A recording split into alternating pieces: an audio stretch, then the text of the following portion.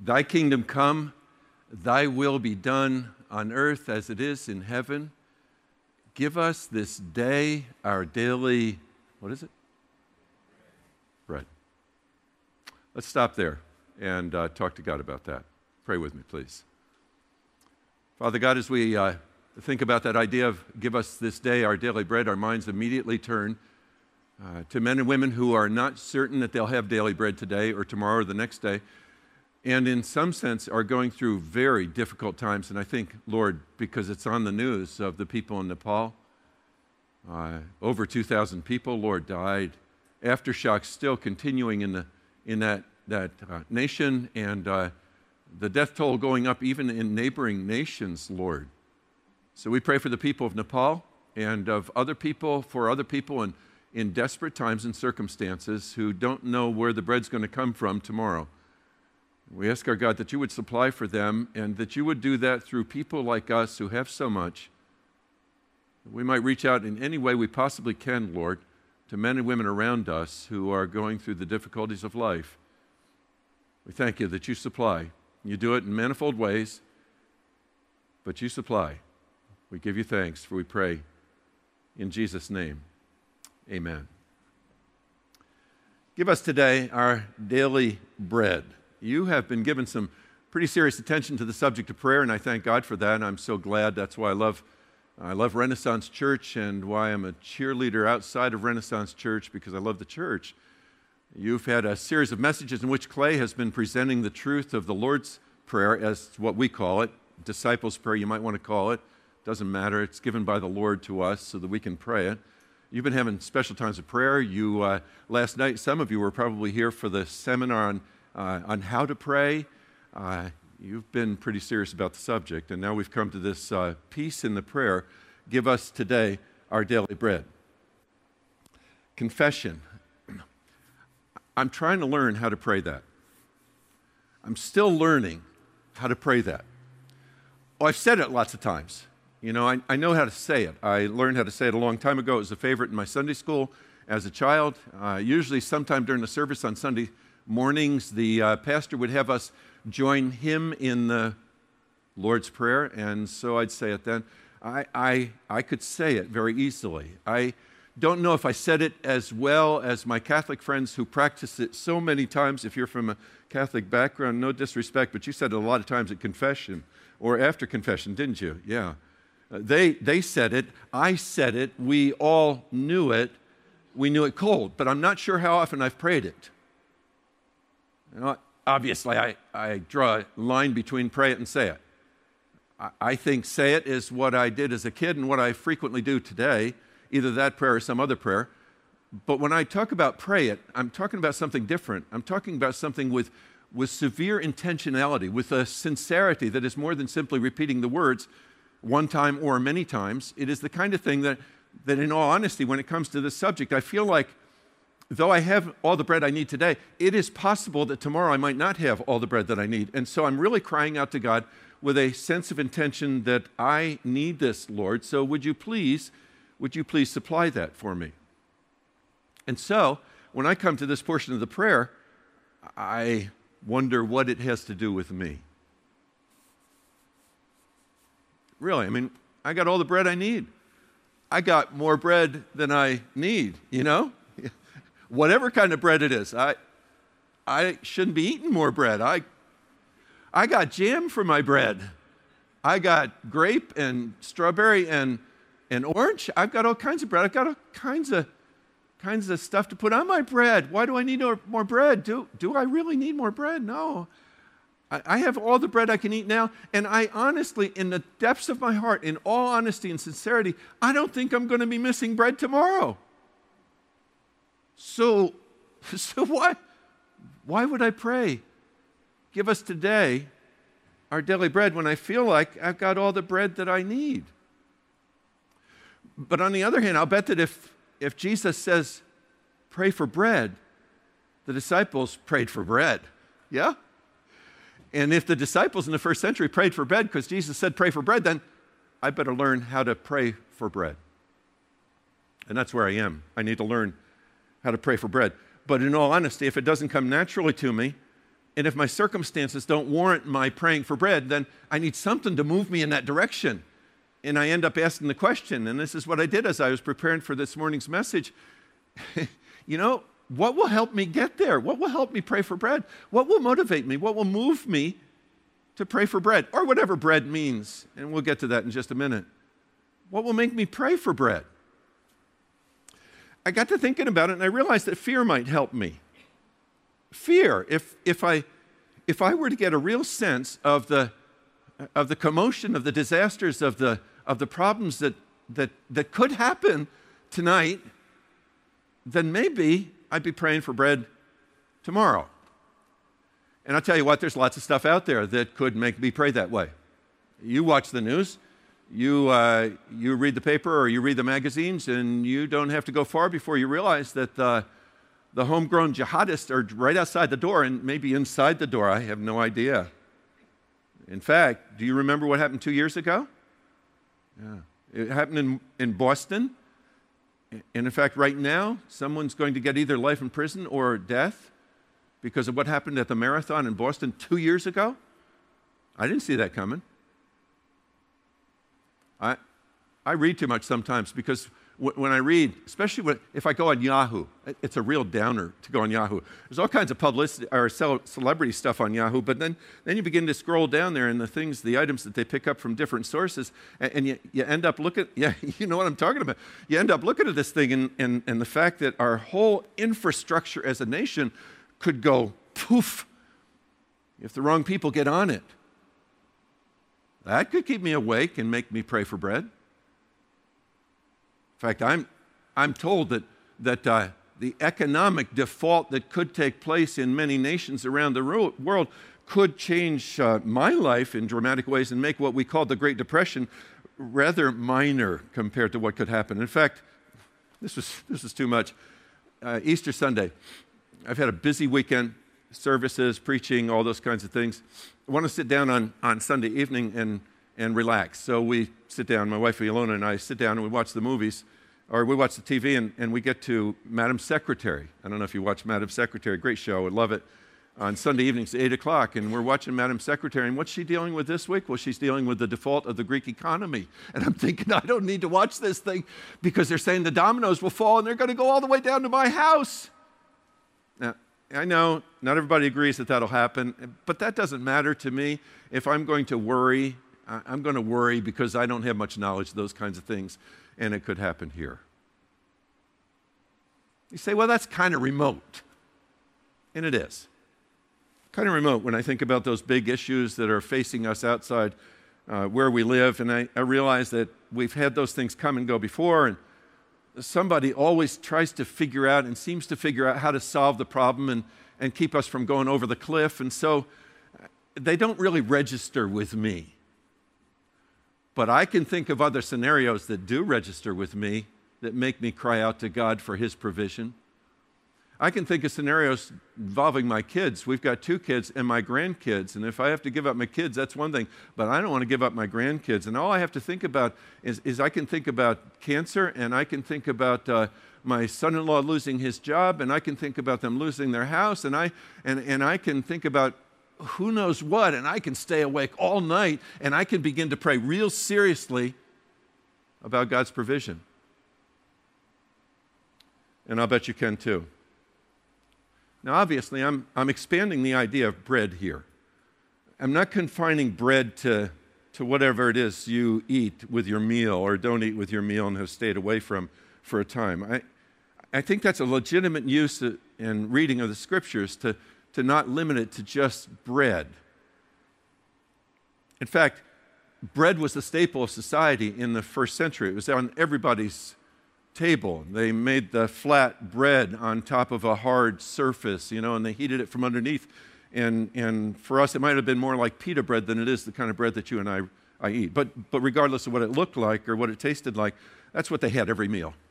It's just like rice in the Asian countries, or it's like pasta in Italy or someplace else.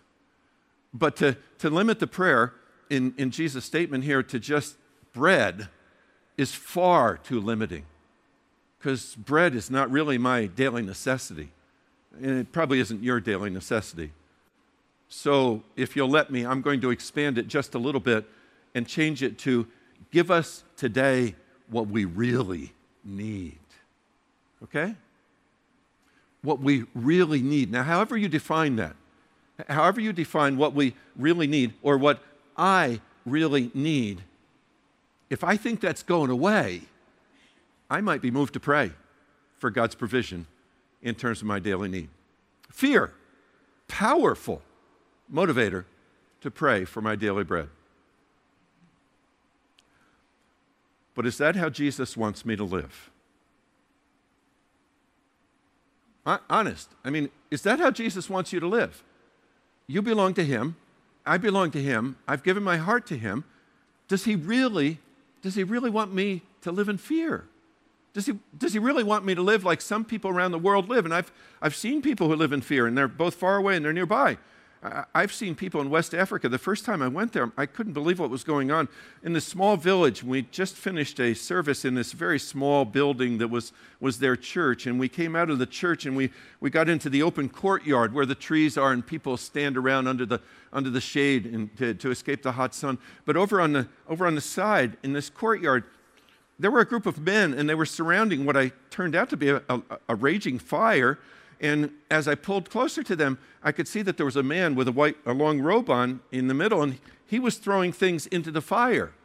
And I began to look at him and wonder, what on earth is he throwing into the fire? And I asked people who were there, and they said, well, those are his fetishes. He became a Christian, and as a result, he's throwing away his fetishes. Now, we'd call fetishes good luck charms, but this is in an animistic society. And in an animistic society, you feel like, and you believe that there are spirits in everything. There's a spirit in that chair, and there's a spirit in this iPad, and there's a spirit in this right here. And so you take something and you carry it with you. And you may have dozens of these things. You carry them with you. They're fetishes to ward off the spirits doing any harm to you. And you live in fear. And in fact, this man was so steeped in it, he probably was 40 years old. As I remember, he was so steeped in his fear that even coming to Christ, it took some time for him to get rid of the fear. And so when he threw the things into the fire, the fetishes, he was going like this. He was throwing them like that towards the fire because he couldn't dare to look at their destruction. He was so frightened by that. And I thought, isn't that primitive? And then I remembered.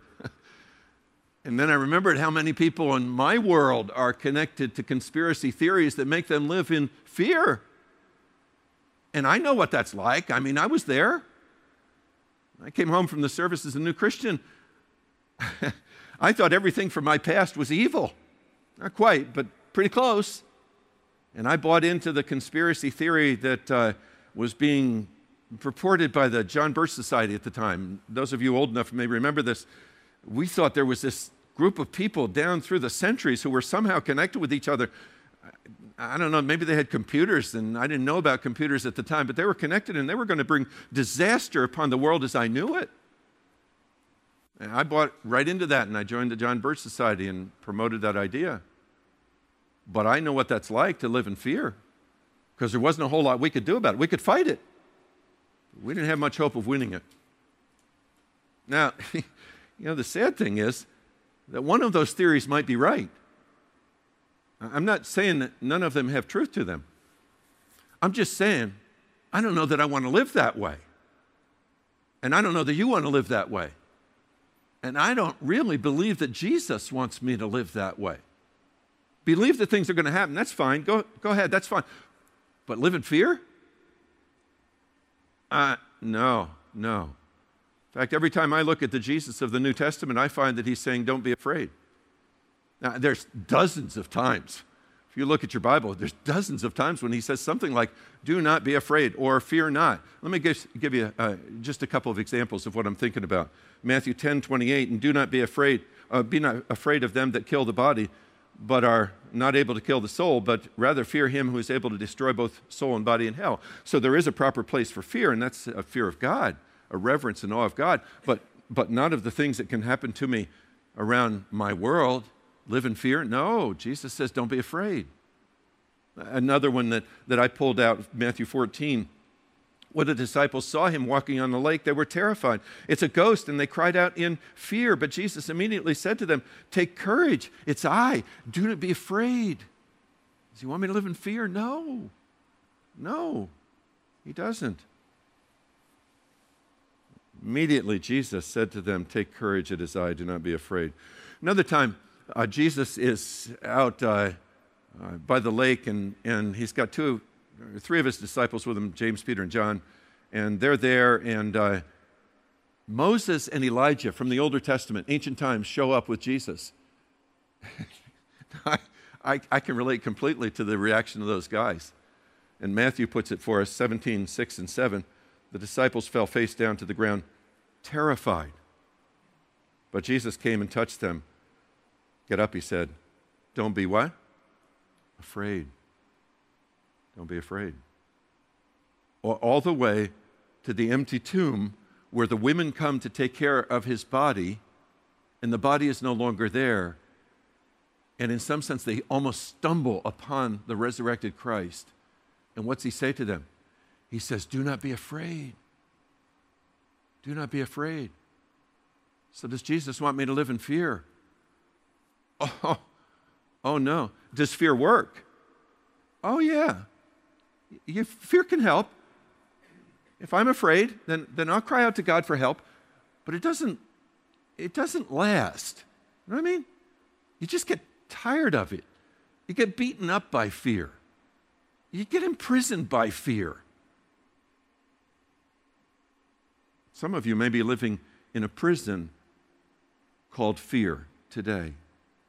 It doesn't have to be animism, and it doesn't have to be conspiracy theories, but you may be living in a prison that has you captive and bound by fear. It's time to be set free, friend, by Jesus, the one who said, don't be afraid. So I got to thinking about it, and I got to thinking that fear works in some sense. But fear doesn't work in a long-term sense, and it doesn't build us up, it tears us down. So if fear is not the answer, then based on what Jesus says in this passage, what is the answer? What's the answer? What's the answer to my natural tendency to not say, give us, no, I do say it. Let me rephrase it. My natural tendency to not pray, give us today our daily bread. And I would submit to you that the answer to that question is Father. Father is the answer. Abba is the answer. Coming to know a God who is not just a God out there someplace distant and strong and powerful and mighty, a creator God and sovereign God, but coming to know someone whom I call Abba. Abba. I know Clay has done a great job talking about this, so I don't want to extend it too long, but I need to spend a little bit of time building on what he said, so hang in there with me if you can. This is a request brought to Abba. Let me build on what he said. Highly unusual for people in the first century to call God Abba. They just didn't do it. I mean, they were afraid of Abba. He was the lawgiver. He was the just God. He was the one who brought retribution on people who walked away from him and raised their fist in his face towards heaven. He brought the fires down. He brought the judgment down upon them. So we would call him Abba? Probably not. Probably not. Any more than if President Obama was here, I'd say, hey, Barack, buddy, no, I wouldn't do that. Or the Queen of England comes in and I'd say, hi, Lizzie, how are you? No. Well, likewise, in the first century, they would never go and call God Abba. He was the God of justice and lightning and thunder. But this entire teaching in chapter 6 is about Abba, and even in chapter 5, but in chapter 6 in particular, if you go back to the first part of chapter 6 and you begin to trace in your mind chapter 6, verses 1 through 6, the chapter, as it begins, is about us getting off the center of the stage and getting off to the side so that Father can have the place of reverence. Okay? And because we want him to have the place, and because he is number one, we end up crying out to him, oh, hallowed be your name, not my name.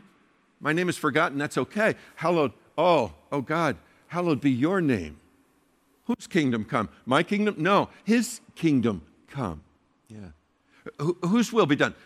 His will be done. It's all about getting him in the center of the stage, in the spotlight, so that he can be seen. That's what it's about, because he's my Abba. He's my Abba. Ilona was asking me on the way home last night after the message, she said, yeah, but what about the Abba and the hallowed be your name? Well, sure. If you understand hallowed as being respect and reverence, that's the same kind of thing that I had for my dad, who was a good dad. She had a good dad.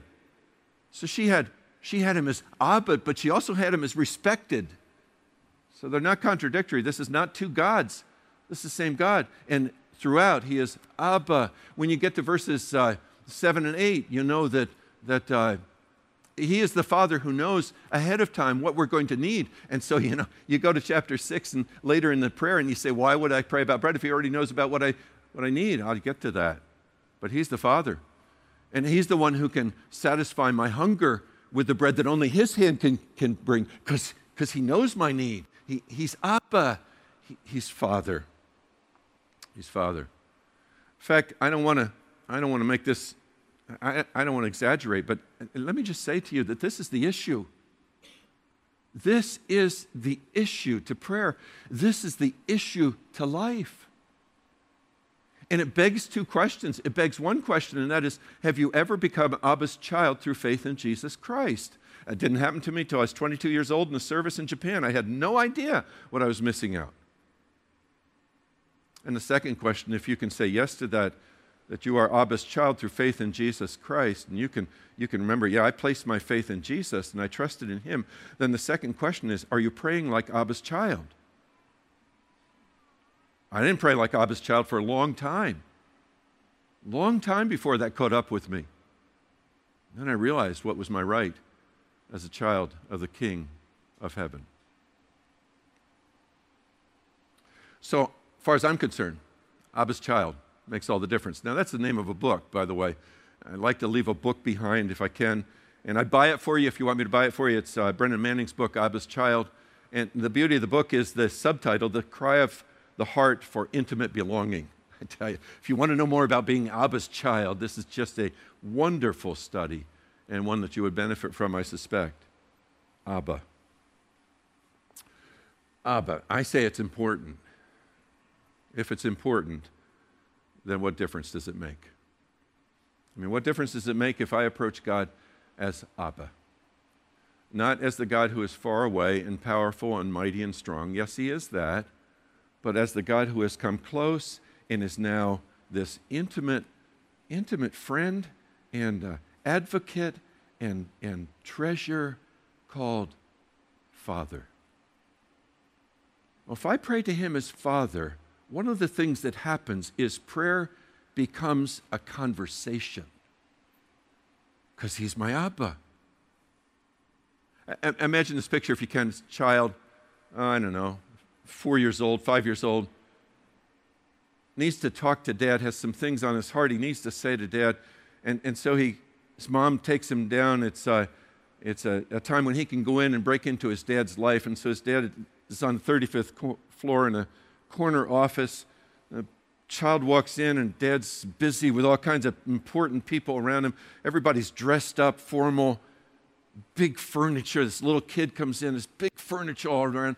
Dad's sitting behind this great big desk, and so he asks the people to be silent for a minute, and he puts the child in the big chair across the big desk from his dad. His father says, I've got a few minutes. What's on your mind? Well, that child will say what he has to say, but he's not praying. Now, change the scene if you would, please. Take that child home. His dad is now sitting with him at the kitchen table after supper is over, and there's nobody else around, and there's no clock around, and nobody's dressed up, and nobody's rushing, and that child begins to pour out his heart to his Abba. He's praying. There's a world of difference. And he doesn't even need to repeat himself. because his daddy's listening. There's no time limit. That's what I'm saying. That's what I'm saying prayer becomes if indeed I am speaking to my Father. That's what prayer with Abba becomes. I agree with Clay. In one of his messages, he said that these statements, these separate statements of the Lord's Prayer are really headings or topics to be discussed with God. They're not to be rushed through, and we say them as many times as we can, as quickly as we can, in the time period that we have. No, that's saying them. If it's praying them, then I stop and I said, oh, God, your name be hallowed, and I begin to talk to him about that. And if I go on to the next one, then I talk about that, and I come to this one about bread, and I begin to talk in an expanded way about the things that I really think I need, Lord. Maybe I don't, but I really think I do. And I need to talk to you about it and get it off my heart and give it to you. That's prayer. And prayer, as a result of knowing that it's Abba who's listening, becomes a conversation. Second thing that happens if I'm praying to Abba is I pray with confidence that Abba's going to hear me because that's my Father and he knows what I need. That's my daddy and he knows what I need and he's going to take care of what I really need. Now, the reason I say that is because one chapter later in chapter 7 of Matthew, Jesus says, which of you, if your son asks for bread, will give him a stone, or if he asks for a fish, will give him a snake? If you then, though you are evil, know how to give good gifts to your children, how much more will your Father in heaven give good gifts to those who ask him? Well, he will, of course. Why would he hold back? He's my Father. He's my Abba. Ilona tells me a story about, she was a little girl, and she had a brother and a sister, and they would go to church, Sunday school and church at a church in the area on Sunday mornings. And the reason they were alone was because her mom was a nurse, and so she'd frequently work into the morning hours of Sunday. They couldn't go with them. Her dad was a milkman. He delivered milk door to door. And so he wasn't always available to stay with them, but he could get them there. And then he was the one who would pick them up after his delivery time was over, and they'd be waiting. Well, this snowy morning came, cold. Ilona, John, and Joanne are standing on the porch of the church waiting for Daddy to come. And everybody, you can imagine what this was like, everybody is saying, why don't you come inside with us? Oh, no, we'll give you a ride home, or we'll call your parents, or just stay here. We've got hot cocoa in here. Come on in, please. And Ilona can remember saying to them, no, my daddy said he'd be here. My daddy said he'd be here. Now, that's the confidence I talk to God with when I'm praying to Abba. My daddy. That's my daddy. Yeah, I know he's creator. I understand he's sovereign. I know he's all-powerful. But he's more than that. He's my daddy, and I can trust him. A conversation, confidence. It's kind of funny when I think about the next one. When I'm praying to my Abba, I pray with caution. And the reason why I pray with caution is because I know my heart. And I know how self-centered I am, and I know how much I like attention and how much I like to have comfort and ease. And I know very well that I will use prayer as an avenue to get what I want more than what I need. I am instructed by the caution in a prayer from Proverbs chapter 30, verses 8 and 9, where he says, give me neither poverty nor riches, but give me only my daily bread. Otherwise, I may have too much and disown you and say, who is the Lord? Or I may become poor and steal and so dishonor the name of my God. My daily bread. Yeah. With caution. Finally, let me just say that when I'm talking to my Abba, when I pray to him, I pray about everything. I mean everything. You go back to the dinner table. It's just, supper's over. You're sitting with your child, and your child is bringing you the things that are upon his heart, and it's just the two of you. and there's no clock, and there's no dress-up time, and you're just sitting there, and you're listening.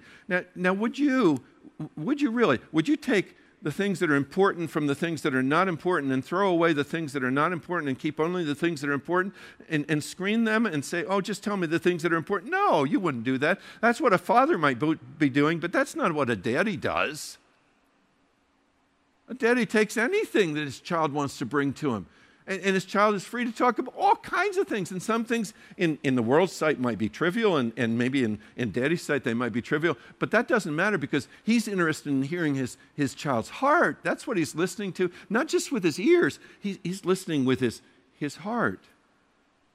Everything. Do I really mean everything? Yeah, I really mean everything.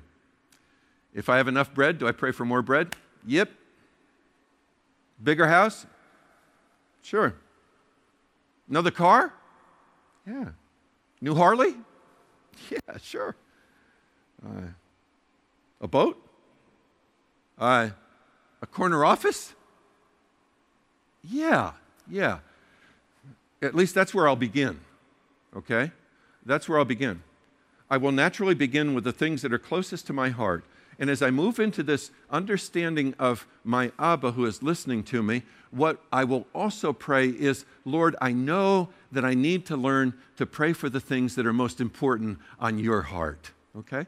And what will happen is if I persist in that and I get out of my self-centered kind of world, and I begin to pray, oh God, I'd like to have that house, but I know that you may not want me to have that next house. So Lord, would you impress upon my heart the things that are most important that I need to talk to you about, because you're the Lord. You're my Father. You're my Abba. You know what I need. And so I want to know what you want me to have. And you know what happens as time goes on? As I begin to read his heart and his desires become my desires, then I begin to shift my prayers. And yeah, I may pray for a bigger house for a while, but I may end up praying, oh, Lord, would you show me how to use the house I've got so that you can be glorified? Now, that's different. Or Lord, would you give me a bigger house so I can have more people in to talk about Jesus? Okay, so it's subtle. It's a small shift, but oh, boy, it makes all the difference in the world. Because you're asking God to lay upon your heart the things that are upon his heart, and then those things become your everything.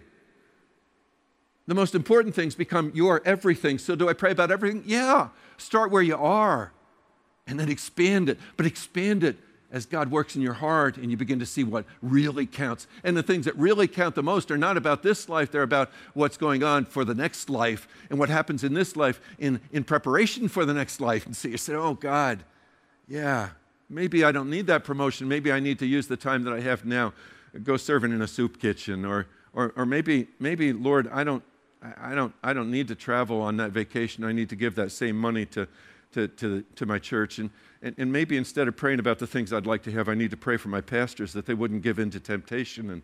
And maybe I need to pray, instead of my corporation all the time, I need to pray for my church, that my church might live out its calling and God might work through. So it just changes. It changes. And what happens is the things that matter most become my everything. Pray for everything? Yeah. God wants to hear my voice, but he also wants to grow me up as I grow in him. So do I pray for everything? Sure. Yeah, I pray for everything. My Abba.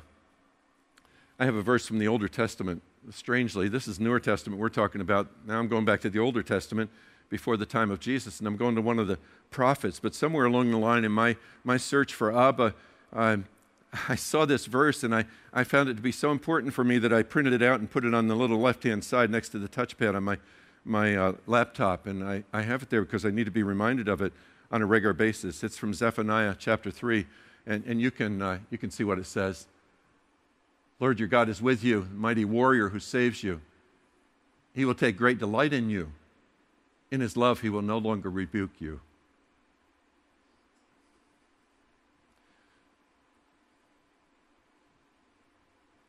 But we'll rejoice over you with singing. Say that with me, would you? The Lord your God is with you, the mighty warrior who saves. He will take great delight in you. In his love, he will no longer rebuke you, but will rejoice over you with singing. That's Abba. That's who I pray to. That's my Abba. That's my Father.